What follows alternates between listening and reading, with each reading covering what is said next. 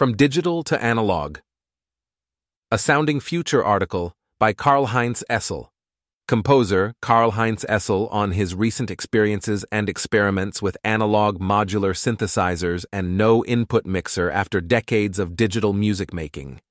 I have been working with computers in the field of music composition for almost 40 years.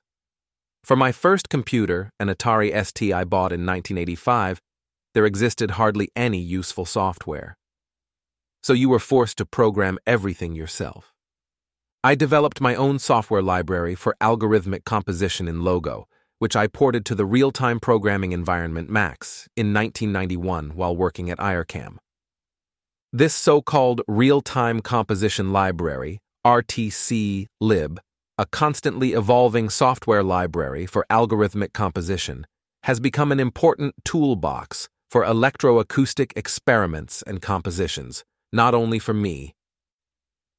During the summer 2023, I fell into a deep crisis, not least because of the war in Ukraine, which also brought my artistic activities to a standstill. It was no longer possible for me to continue my work with my accustomed and beloved methods. I realized that I had to leave my comfort zone and enter new territory once again. But how can I compose electronic music without computers and software? During a general digital detox, I was looking for new possibilities.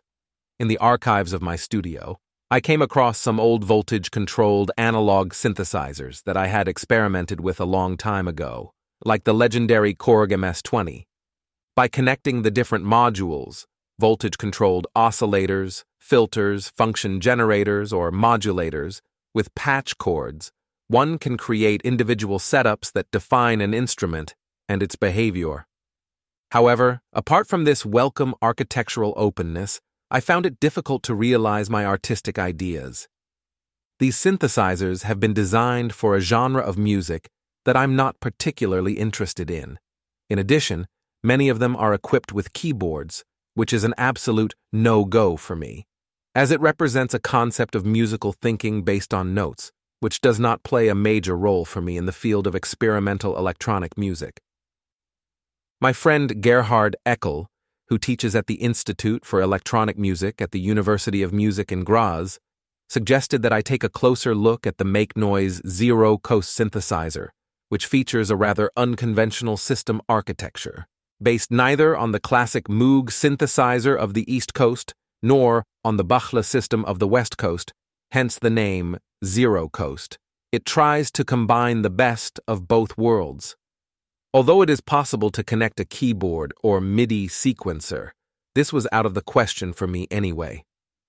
I have to admit that it was quite a challenge to submit to a system that I had not built from scratch. And it took a lot of sometimes frustrating experimentation to get reasonable sounds out of this little box, because the wiring possibilities are enormous. Also, the individual control signals and parameters cannot be considered in isolation, as they are interdependent. Finally, it's almost impossible to recall the state of the system, which can't be stored. Everything seems very fragile and volatile. During my research, I discovered how feedback routings can create nonlinear systems with chaotic states that sound fascinating. However, this requires constant balancing of the control signals with the countless knobs. Performing live on this newly constructed instrument becomes an adventure that leaves a sonic trail. It's like riding a wild horse across Lake Constance. Perhaps the perfect metaphor for the critical situation most of us are experiencing these days. This was the beginning of my work-in-progress Coastlines, which is documented on my YouTube channel. To date, there are over 50 videos recorded in my studio. Each one demonstrates a different patching and playing method on my Zero Coast modular synthesizer. In the summer of 2023, I spent a few days at the CERN, the European Center for Particle Physics, located between Switzerland and France. While exploring the huge campus with its large accelerators and impressive detectors, I played 4 Coastline performances at different locations, only with my Zero Coast and a small battery-powered portable speaker. After months of fruitful experiments in my studio, I began to explore how to play this strange instrument in a live situation on stage, alone and with others. My first public performance with the Zero Coast took place during my portrait concert at the Künstlerhaus Vienna in September 2022, which was moderated by the writer Erwin Uhrmann. After the show, he expressed his interest in working with me, which I gladly accepted. Since then, we meet regularly in my studio for so-called coastline sessions, where we experiment with new ways of improvising text and sound without prior consultation. In this setting, we form a feedback system in which the sound of my synthesizer triggers Erwin's textual imagination, which in turn influences my playing. This recording was made without prior consultation on August 1, 2023. On this day, contact with the Voyager 2 space shuttle had been lost. It has been traveling in deep space since 1977 and is currently 20 billion kilometers away from Earth. Through artistic means, we imagined what might have happened that very day, in real time.